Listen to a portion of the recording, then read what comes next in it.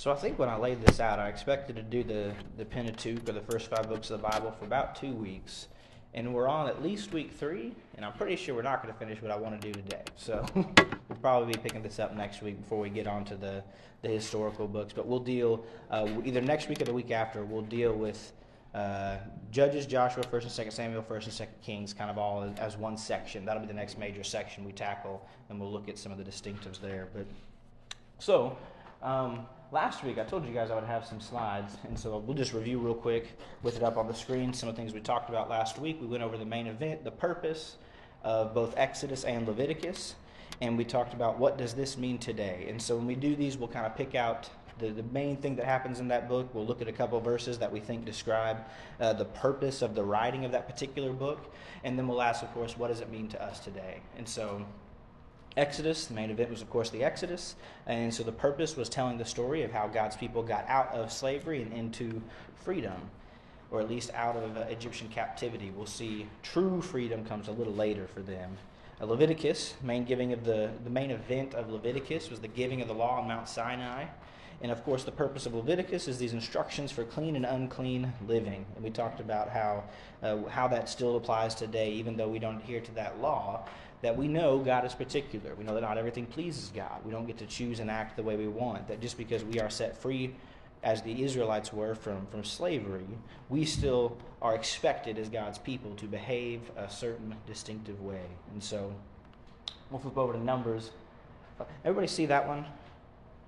All the way in the back? Good. Okay.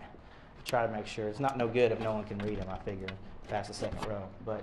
So, Numbers, we talked about the main event in Numbers is the wandering, and we talked about those generations, how the generation that grew up in captivity died in the wilderness, and that was really their punishment for the sin, for the disobedience. And I had a couple notes that I didn't get to with Numbers before we move on to Deuteronomy. And we talked about the purpose of the book was consequences of disobedience. And I wanted to look at a key verse that I think really kind of explains what I was talking about with the issue with the promised land in terms of the punishment of the generation and the consequences of their sin. Because this is a pretty key moment and a pretty key idea in the book of Numbers.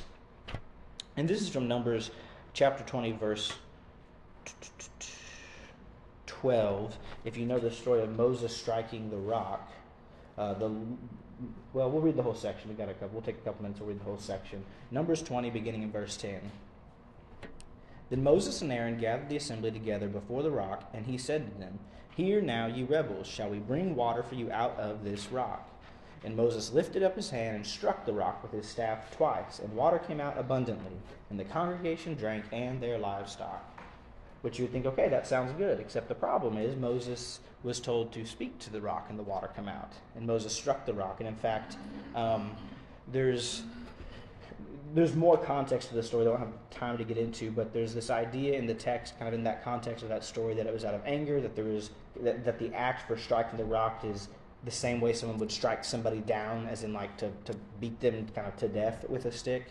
And so there's some who would say that there was perhaps some sort of violence associated with the way, but we don't really have time to get into that. But he disobeyed God, and he did so in really a prideful and in a manner that was certainly acting out. And so in verse 12, "And the Lord said to Moses and Aaron, because you did not believe in me to uphold me as holy in the eyes of the people of Israel, therefore you shall not bring this assembly into the land that I have given them." And so he proclaims this in Numbers 20. It's repeated a couple different times. We highlighted one of the key verses from Numbers was chapter 32, verse 22 and 23, which was that idea of your sin will find you out. And the sin of the Israelites, their wandering or this disobedience, kind of came home to roost. As they were wandering from God, God cursed them to wander in the desert, we could say. And so that generation that came up out of Egypt did not get to see into the promised land. They were cursed to wander in the desert, and it was the next generation after them that was brought up. And so even if God is patient and gracious with us as he was then, we still know there is punishment for sin today as there was then. And so we didn't really get to Deuteronomy at all. But is there any questions about Exodus, Leviticus, Numbers before we keep going? We'll spend a couple minutes on Deuteronomy, and then we'll talk about those two passages I mentioned last week. Okay. Well, cool. I'd like to make a statement on it. We look at those things and say, well, that was something that happened years ago. No, it applies to us today. We still have the same thing, supposed to have the same thing that they did. We're supposed to have patience with people. When we speak to people, we're just like, go tell my people what God's saying. That's right. We go to tell people. Absolutely. And when we go up and talk to somebody, we better stop and think what's going on inside them. We never know. That's true. Because we all have things going on inside. Absolutely. We don't turn our back on people. And you make an excellent point that even though they're older writings, we do want to highlight how they still apply today. That's a big part of what we want to do when we review some of these. Well, thank you, sir. So Deuteronomy. Deuteronomy is the last book of the Pentateuch, the fifth book. The name literally means Deuteronomy. It means the second giving of the law, the second giving of the word. And so the main event of Deuteronomy is the renewal of the covenant. There's two big things stylistically in Deuteronomy. If you're one of those people who when you read the Bible chronologically, and you sat down and just read Exodus, Numbers, and Leviticus, you're not going to find a lot of new things that happen in Deuteronomy, which is kind of odd. You'd say, so what's going on here? Most of Deuteronomy is really a commentary, or we'd even say, some people have identified it as saying it sounds like preaching or teaching on those events that happened. And so it's not just stating the events the way Exodus did or what have you, but it's kind of restating them, it comments on them, it explains, well, yes, this is how the law was given to Moses, and this is what the Ten Commandments are. The Ten Commandments, for example, are listed again. They're given again in Deuteronomy as they were in Exodus. But it also offers insight, or we'd almost say commentary or teaching on those events. And so if you're reading the Bible chronologically, just front to back, it can be confusing when it seems like, okay, we just talked about this. Why are we mentioning this again? Is this in order, or what's going on?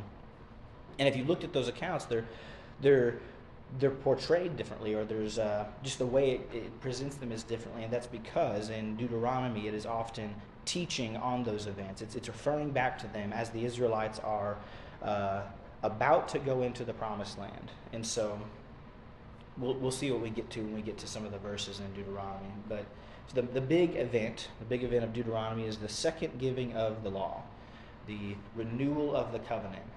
And so we talked about how in Joshua they're going to cross over into the Promised Land. And so most of Deuteronomy is preparing the people to live in the Promised Land. We've talked about the disobedience of that generation. Of course, we came out of slavery. We had the generation, or the giving at Leviticus, the law, which says now that you're out of slavery, this is how God wants you to act. We have Numbers that says if you do not obey God, this is what's going to happen to you. This is what's going to happen if you don't act the way we ought to. And now Deuteronomy is for those who have obeyed, for those who are kind of following God. They've renewed the covenant, and there is we could almost say preaching on some of these events of Israel's past at this point to remind them of the things they need to know before they can come into the Promised Land. And there's this idea that, they can't live in the Promised Land with the same mentality or the same attitudes that their ancestors wandered in the desert. And if you think about it, their ancestors were condemned for the way they acted, right? They are not seeing the Promised Land for a reason. They were, we just read that one passage from Numbers 20, but we could look at numerous passages where God gets angry at the Israelites, where he's upset because they're not listening, they're not being obedient to him. And so in Deuteronomy, we have a lot of teaching and a lot of instruction to really sort of prepare their minds and prepare their hearts for going into the Promised Land. And so we'll see, as you're reading Deuteronomy, a lot of Deuteronomy is in quotes. Like it's Moses speaking about the events that have happened. It's Moses really trying to teach the people about the events that have happened. We'll go ahead and flip to the purpose. The purpose of it is, I kind of mentioned this already, but it's preparation for the Promised Land. That the Lord wants us to dwell in Canaan. He wants to dwell in the land of milk and honey. And all of Deuteronomy is really preparing the people to go into the Promised Land. We got a couple different verses we're going to highlight that I think really paint this idea or this theme. So if someone could read for us Deuteronomy 6, verse 4 through 9.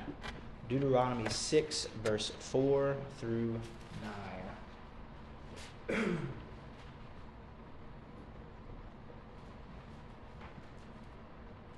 Hear, O Israel, the Lord our God, the Lord is one. You shall love the Lord your God with all your heart, and all your soul, and all your strength. And These words which I command you today shall be in your heart. You shall teach them diligently to your children, and shall talk of them when you sit in your house, when you walk by the way, when you lie down, and when you rise up. You shall bind them as a sign on your hand, and they shall be as frontlets between your eyes. You shall write them on the doorposts of your house and on your gates. Thank you, sir. So this little section from Deuteronomy 6 is, I don't even think we can paint this enough, but this was like the John 3:16 for the Jews, all right? You know, if anybody knows the Bible, they can probably tell you what John 3:16 was. Deuteronomy 6:4 for the Israelites then and for the Jews today, if they knew one line of the law, it was probably this one: Hear, O Israel, our God is one. And so this is a big, big deal. And I love sections of the Old Testament that remind us of things in the New Testament. He read for us, you shall love the Lord your God with all your heart, all your soul, and all your might. Another similar passage from Deuteronomy 10:12. What does the Lord your God require of you but to fear the Lord your God, to walk in all his ways, to love him, to serve the Lord your God with all your heart and all your soul? And so, because it's these people who kind of analyze these big chunks of text and they look at it and they say, well, he's not really just telling a story, but it actually sounds like he's teaching. It's almost structured like it was a really, really old sermon. And so a lot of this is Moses' teaching. So that's why there's sometimes what seems like repetition, or it seems like we're telling us things we already know. Well, it is. You're supposed to know what's going on. But he's teaching, he's telling the people that there's something to be learned from these things. There's something to be learned from the golden calf. There's something to be learned from the giving of the law in Sinai. There's something to be learned about the covenant of circumcision and things like that. So, questions so far on Deuteronomy. This is the first time I think we're really diving into this particular book. So, okay, cool. I'll read one more. I wanted to highlight one more verse that sort of, I think, is key for interpreting all of Deuteronomy and perhaps the entire Pentateuch. Deuteronomy 17, verse 17 through 19. If someone could read that for us. Deuteronomy 17, verse 17 through 19.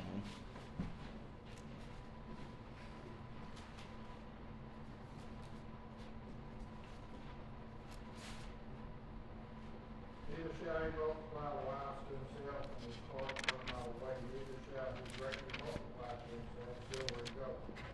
When he shall be, when he sitteth on the throne of his kingdom, then he shall write him a copy of this law in the book, out of that which is before the priest of Levites. So this seems like a weird one to pick compared to Deuteronomy 6. I told you how Deuteronomy 6:4 is like this big, big verse that interprets everything they know about God, and they really like it. They would, in fact, many Jews all the way up until Jesus' time would have literally written Deuteronomy 6:4 as over their doorpost, because that's what it says, put it over your doorpost and frontlets on your eyes. This one seems a little weird compared to that one.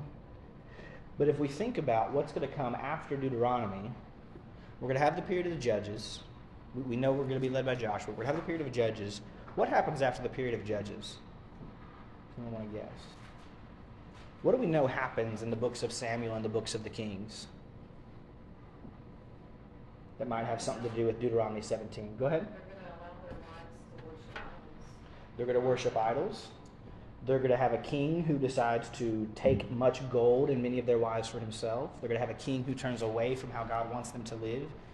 And so we see the groundwork being laid in Deuteronomy for a lot of the problems Israel is going to have later. And again, we've talked about this before, how we need to kind of understand how all of the Bible fits together to really sort of understand the depth of it sometimes. When you read about David and Solomon as we get into 1st and 2nd Kings several weeks from now, I think sometimes we look at their stories and we know the story of, say, David and Goliath. And we know about how he caught Saul in the cave, but he didn't kill him. And we see these stories and we're like, oh, David is such a heroic king.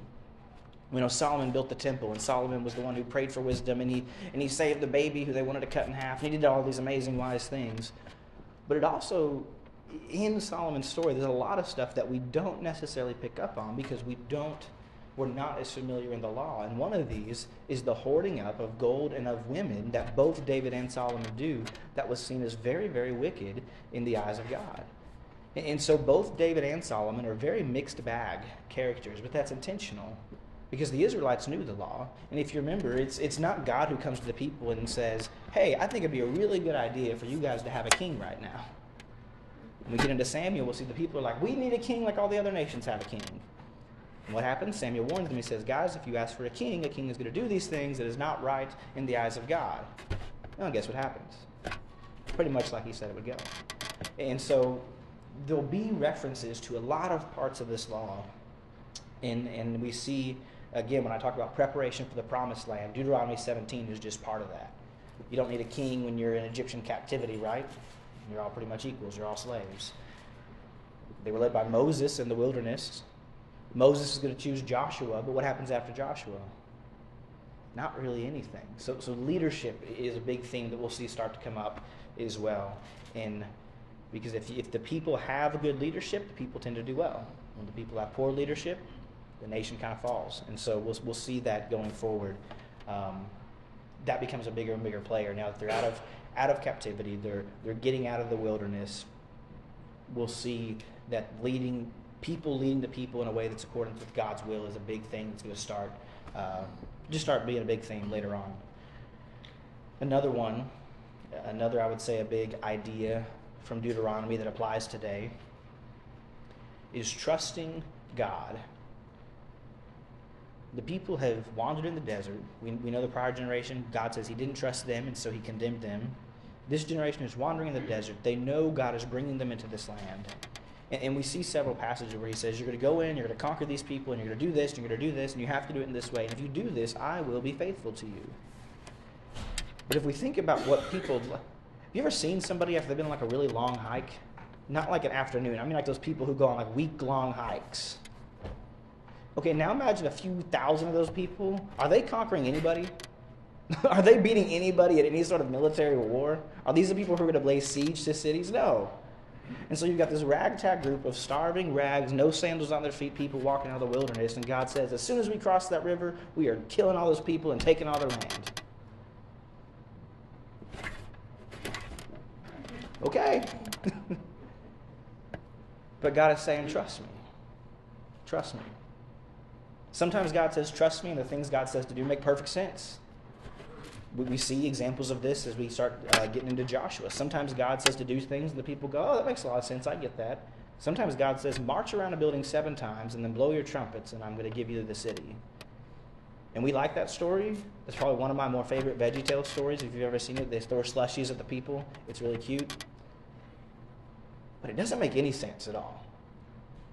It's one of the more incomprehensible stories if you try to put yourselves in the feet of the people and you imagine a group that's just walked across the wilderness, they've just forded a river, which an Oregon Trail means they all have dysentery, and they lost the kids. Nobody played Oregon Trail? Thank you, okay. Thank you. So, okay, this has got to be the age demo for Oregon Trail. So they cross the river, and God says, you see that city that's like the fortress that's on the wall, and it's like the crown jewel of that empire? You're going to take that city. And sometimes God just tells us to do that. Just flat out doesn't make sense. And I think we see the same thing when we look in the New Testament. We see things, do not murder. Okay, that makes sense. I get that. I'm with you, God. Do not get angry. Well, angry is not very helpful. I get that. Do not commit adultery. Yeah, yep, I love my wife. Don't want to cause problems there. That makes sense. Love your enemies. I don't know about that one, God. That one doesn't make as much sense to me. And we can pick. Sure. That now. We're supposed. They were commanded to go take those people. The Jews were. What was that? Did every one of them have that responsibility of going taking, or did they just have people set aside to go take those people? Every Jew. In Deuteronomy, is that what you're talking about? Did they have the responsibility to go kill those people to take? Well, we'll get into that when we get into Joshua, because we'll deal with some of the difficult passages. Like, what do we do with God telling people to go kill all the men and take all the women? What do we do with that? We'll get to that in the next book. Right. So I'll dodge your question for now, but we will answer it. But we have to trust God. Even sometimes He tells us to do things that make sense. Even when He tells us to do things that don't make sense, we need to trust Another big theme in Deuteronomy today, or that applies today, was understanding the history of God's people. There's very few events that happen in Deuteronomy that we don't see in Exodus, Leviticus. It's mostly teaching on those events, but it's teaching on those events because he's telling the people, hey, you need to know your history. It's good for you to know the mistakes other people have made. It's good for you to know how other people have fallen from God in the past, so that we can learn from those things going forward. And so even for us, the same thing is true for us now, whether it's Malachi or 2 Kings or even Deuteronomy and Leviticus. It is good for us to know how God's people have behaved in certain situations so that we can avoid committing the same mistakes. I've said this before, but I'll say it again. One of my favorite things about studying the Old Testament is reading books that are thousands of years old, that were originally written in a language that I can't even possibly comprehend, and yet the people in them behave exactly like people today. We see things. We see people do things that are just like, oh yeah, people totally do that today. Moses brings down the law. He goes back up the mountain, and the moment he's gone, people are like, we need other idols. Moses has been gone for 5 seconds. We need something else. And so, yeah, people kind of do that today. But we know of the complaining that happened as soon as they were out of Egypt, and they're in Numbers where they're begging that the manna from God is just not good enough. Like, oh yeah, we see people do that today. And so, knowing the history of God's people is very, very helpful. It can be very insightful, not just to understanding His Word, but also understanding ourselves and learning and growing and trying not to make the same mistakes. So, any questions on our overview of the books? We're about to get into understanding the law and narrative, which is what I said last week we would talk about. But I wanted to finish going over our sort of book-by-book overview. So, I would say one of the biggest problems, and if you've tried to read these books, you understand what I'm talking about, and perhaps a confusing problem in these first 5 books, is the mixing of what I would call law sections and narrative sections. Biblical narrative is a really fancy way of saying stories in the Bible. But if I say stories, people may think it sounds like I'm talking about things that aren't true, so I stick with the word narrative. But if we're reading the Pentateuch, we have passages like the golden calf, passages like Moses talking to God, passages like crossing the Red Sea, the giving of the plagues, where things are happening. They're telling us a story. We can see the action. We can see the movie in our minds. And then we have sections where for about 20 pages, he just tells us what to do and what not to do. Those are very different. And we got to read those differently. And we understand those differently. And so what I wanted to do this week, and we won't get through it, is I wanted to look at 2 key examples of what I would call law passages and narrative passages, and we'll talk about what we can learn from each of them and how we read those 2 things differently. And the way I would compare this is I would say we read the Gospels differently than we read 1 Corinthians. It's not that we say one is more important than the other, or that one is less true or false or anything like that, but just the Gospels and an account of Jesus, the 1 Corinthians, the letter to the church, we interpret those differently. Even if we don't mean to, we kind of read those differently just because we know this is a letter and this is the Gospels. What can be tricky in the Pentateuch is we have 2 different styles sometimes in the same book, and it doesn't always tell us when they're switching. And again, if you've ever sat down to really read through the Bible, you know what I'm talking about, and it can be kind of tricky. So, if we're studying a passage for the first time, especially in the Pentateuch, if I'm reading it for the first time, even if I'm picking it back up and haven't studied it for a while, I want to throw out some key questions you need to start with. The first one would just be aware of what book I'm in. That sounds very basic, but even in the Old Testament, we know this in the New Testament. As I just said, we read John differently than 1 Corinthians, or even differently than Acts, differently than Revelation. Same thing is true in the Old Testament. I know sometimes we think the Old Testament is just this sort of block, but if I'm in Malachi or Deuteronomy or Psalms, I need to know that I'm going to read that differently depending on which book I'm in. And the second thing, which is really that same question, is what kind of passages is this? Genre is a fancy word that people a lot use when they're studying the Bible and this kind of stuff, but it's easy to say what kind of style is it? What type of passage is it? Is it a psalm? Is it a song of praise? Is it a letter? Is it prophecy? Or is it a narrative? Or is it the giving of the law? And so these last 2 we'll focus on for this week. But we'll talk about, as we continue our study, all the different genres of literature that are in the Old Testament. And that's important because we read it differently. So does that sort of question make sense? Does what I'm saying make sense there? That's pretty foundational to the rest of what we're going to do. So I just want to, if not, someone just throw out a question. I'm see what we can do. Okay. We'll look at two examples. I mentioned these last week, Exodus 3 and Exodus 20. We'll start with Exodus 3. Let's see if I got a slide. Okay. There you go. Go ahead and turn to Exodus 3.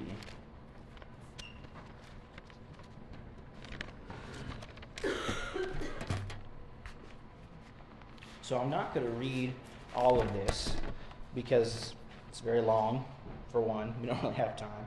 But we'll read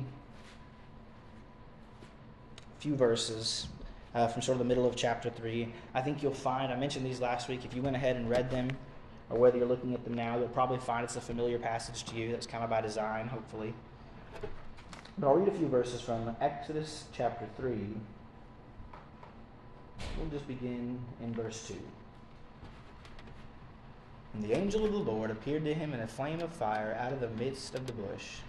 He looked, and behold, the bush was burning, yet it was not consumed. And Moses said, I will turn aside to see this great sight, while the bush is not burned. When the Lord saw that he turned aside to see, God called to him out of the bush, Moses, Moses. And he said, Here I am. And he said, Do not come near. Take your sandals off your feet, for the place on which you are standing is holy ground. And he said, I am the God of your father, the God of Abraham, the God of Isaac, and the God of Jacob. And Moses hid his face, for he was afraid to look at God. And so if I said, from, say, Exodus chapter 3 to about 4:17, and I said, do you think this is law or this is a narrative section? Which one do we think it is? Okay, good. Good. Okay, so hopefully I've made at least a little bit of sense so far. I was hoping that was an easy one. And if you didn't know, you had a 50-50 shot anyway, right? So, yes, it's a narrative. When we say narrative, I mean they're historical events with a theological purpose. They're straightforward. It's just like storytelling, but they're telling us part of their life. They're telling us part of the history of the people, but they do so with a purpose in mind. And I said it's very important. I mean, it's very similar to how we read the Gospels. The Gospels is not an exhaustive account of Jesus' life. There's whole years missing. In fact, most of the Gospels only deal with 3 years of Jesus. I would have loved to know what 16-year-old Jesus was like, 8-year-old Jesus, 6-year-old. When Jesus was a carpenter in his dad's shop, did he make chairs that were any good? Was he perfect in everything? You know, there's plenty of questions I would have, but the Gospels are not an exhaustive account of Jesus' life. They're not biographies in that sense. They tell us parts of Jesus' life, and for a very important reason. Every single story they tell us has great significance. And I say that because, has anyone been in a conversation where someone's about 10 minutes into a story and you still have no idea why you're telling you that story? My roommate in college used to have a way of tipping me off to this. He would just kind of say, so are you like about to find $20 or something? That was his way of saying, this story's not going anywhere and it needs to get there quick. Every single story, even the ones that don't make sense, even the ones that seem slow, even the ones that make us go, okay, Moses, are you about to find $20 or something? What's going on? They are in that passage for a reason. And so sometimes it's up to us to sort of get out our spade and shovel and little archaeological brush and dig into it and figure out what that reason is.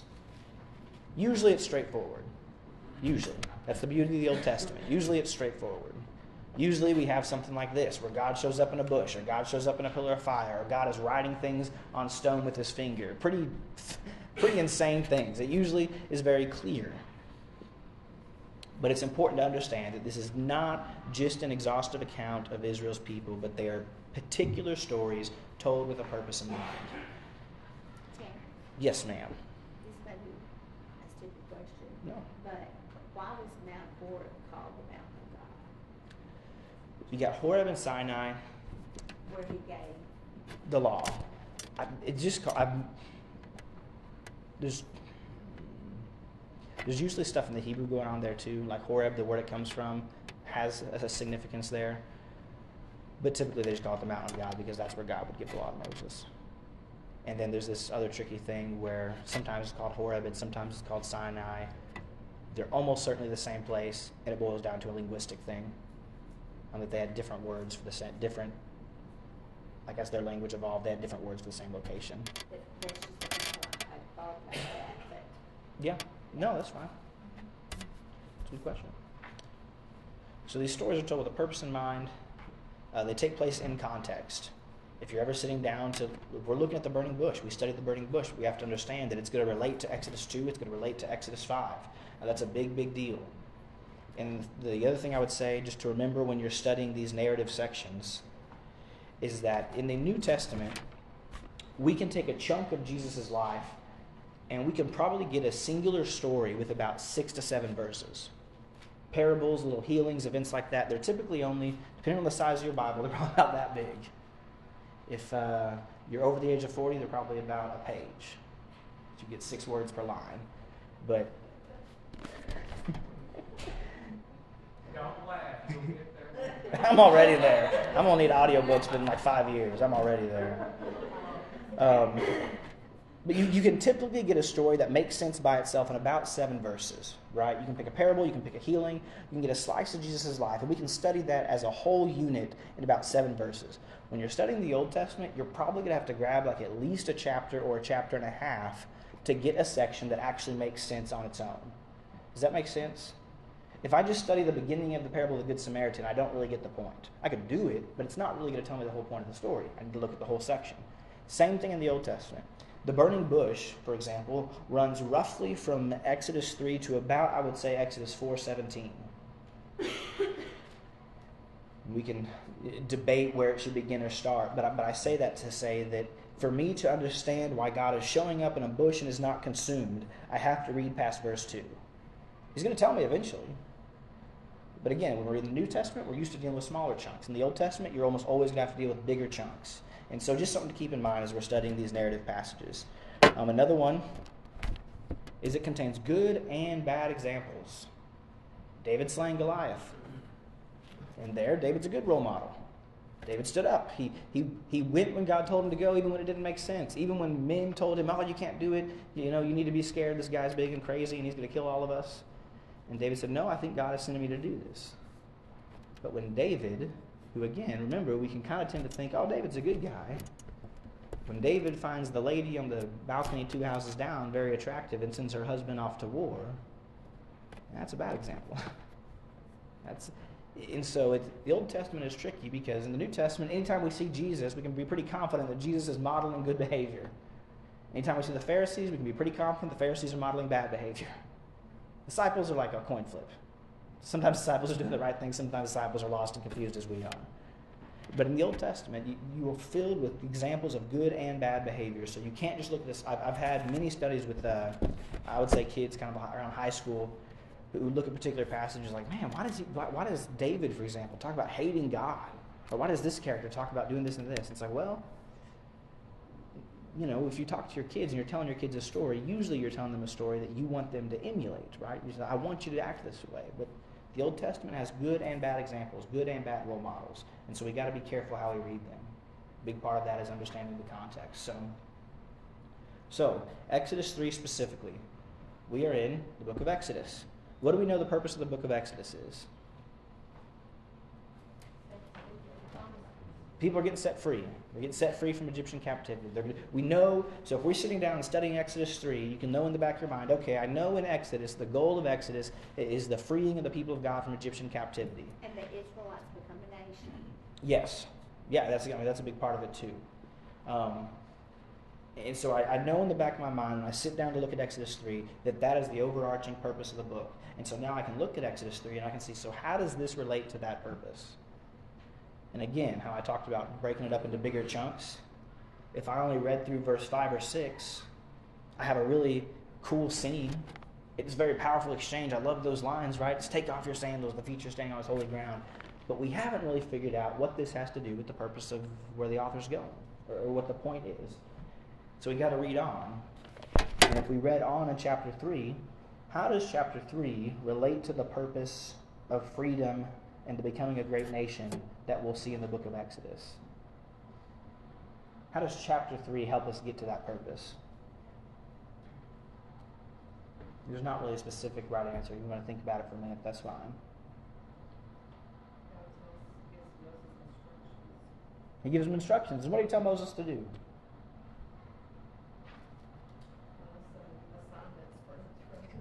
A lot of assignments. Yeah, a lot of them. But very significantly, because they have this very long conversation, if we got all the way to chapter 4, we would see that he says, I am sending you to go tell Pharaoh to let my people go. And Moses starts expressing all these doubts and fears, and he's like, oh, they're not going to believe me. And God says, you're right, they're not going to believe you. But you know what? I'm going to do great and amazing things, and then eventually they will believe you. And so, again, if we know the purpose of the book and we sit down and read a particular passage, these narrative passages, we need to ask ourselves how this contributes to the major purpose of the book. We can sort of put it in on that timeline or put it in on that arc. And one of the big ideas out of this one is that, yes, God is going to set his people free. He's sending Moses. He's sending Moses with authority. We know, of course, that in this section we also see that God gives his name. But more importantly, it's not just that God has a name, and I think sometimes we take that away when he says, I am who I am. But it's more important that God's name has authority. When Moses says, well, who will I say that sent me? And God will say, you will say that the I am has sent you, the God of your fathers, the God of Jacob, the God of Abraham. And what he's telling Moses is that you don't need any further credentials. You tell them I sent you, and the buck stops here, essentially. That's all you need. So we see that God's name has authority. So when God calls Moses, God is sending him with a purpose, with a mission, and with great authority. In verse 14, God says, and God said to Moses, my Bible has in capital letters, yes, I am who I am. Mm-hmm. Was that just holiness, or was he a little upset at that? Was No, he getting frustrated with a lot of times you that will was see holiness? Bibles do that with the name of God. The same thing if you see capital L-O-R-D. There's like 3 or 4 names of God. It'd be a really good study one time, honestly, to do over the names of God in the Bible. Typically, it was the name generically for God or Lord. But whenever you see capital L-O-R-D or this here, that is when God is invoking like the Yahweh name for God. To the Jews, and we could argue it should to us a little bit, that carried a step more of authority. That was almost like God going first, middle, and last when you were a kid at home. You had many names. You might have been called son, kid, hey, you. But if you got first, middle, and last name, you knew it was serious. When they invoke the Yahweh name of God, that's when you know it's serious. And so one of the reasons the text will do that is it'll put it in those capital letters. Good question, though. Good question. A big thing about understanding these narrative passages is context. Does anyone want to guess where in the world we are?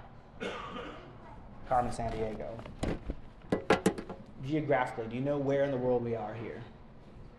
Egypt, or very near outside of it, right? In the beginning, we're in Egypt. By the end, we'll be just outside of Egypt. So what we need to kind of do, and I understand this will mean going outside the Bible a little bit, but if you want to really understand what's going on, it can be useful to think about the things you know about Egypt in that time period, particularly as it relates to their religions. If you know anything about Egyptian mythology, you know they had a bajillion gods, and all their gods had names too. They had the god of the river, the god of the Nile, the god of the floods, the god of the harvest, the god of the sun. They had all these different names and all these different gods. And if you think about that, that being the culture the Israelites grew up in, essentially, when I tell you that Deuteronomy 6:4 was like their John 3:16, it was their title verse, it might make a little sense to think about, "Hear, O Israel, our God is one," as a pretty important statement when you grew up in a very polytheistic culture. When you and I tell each other, "Hear, O people, God is one," we're all just like, well, yeah, duh, what? Anyone who believes in a real God believes in one God, right? Even people we don't agree with believe there's one God. Everybody knows that. Almost every culture at the Israelites' time, almost every other culture besides theirs, was incredibly polytheistic.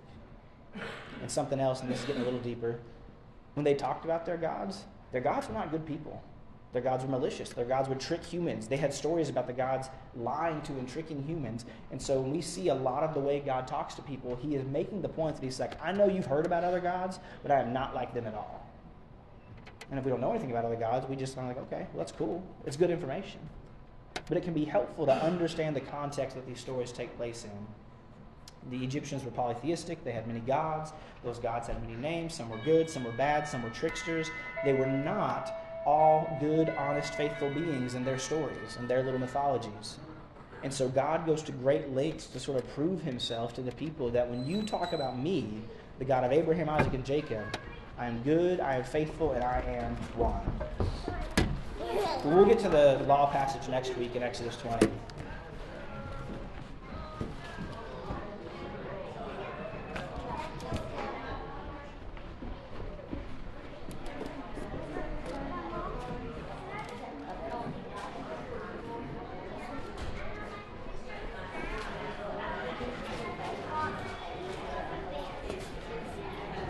How was class? Pretty good. Good.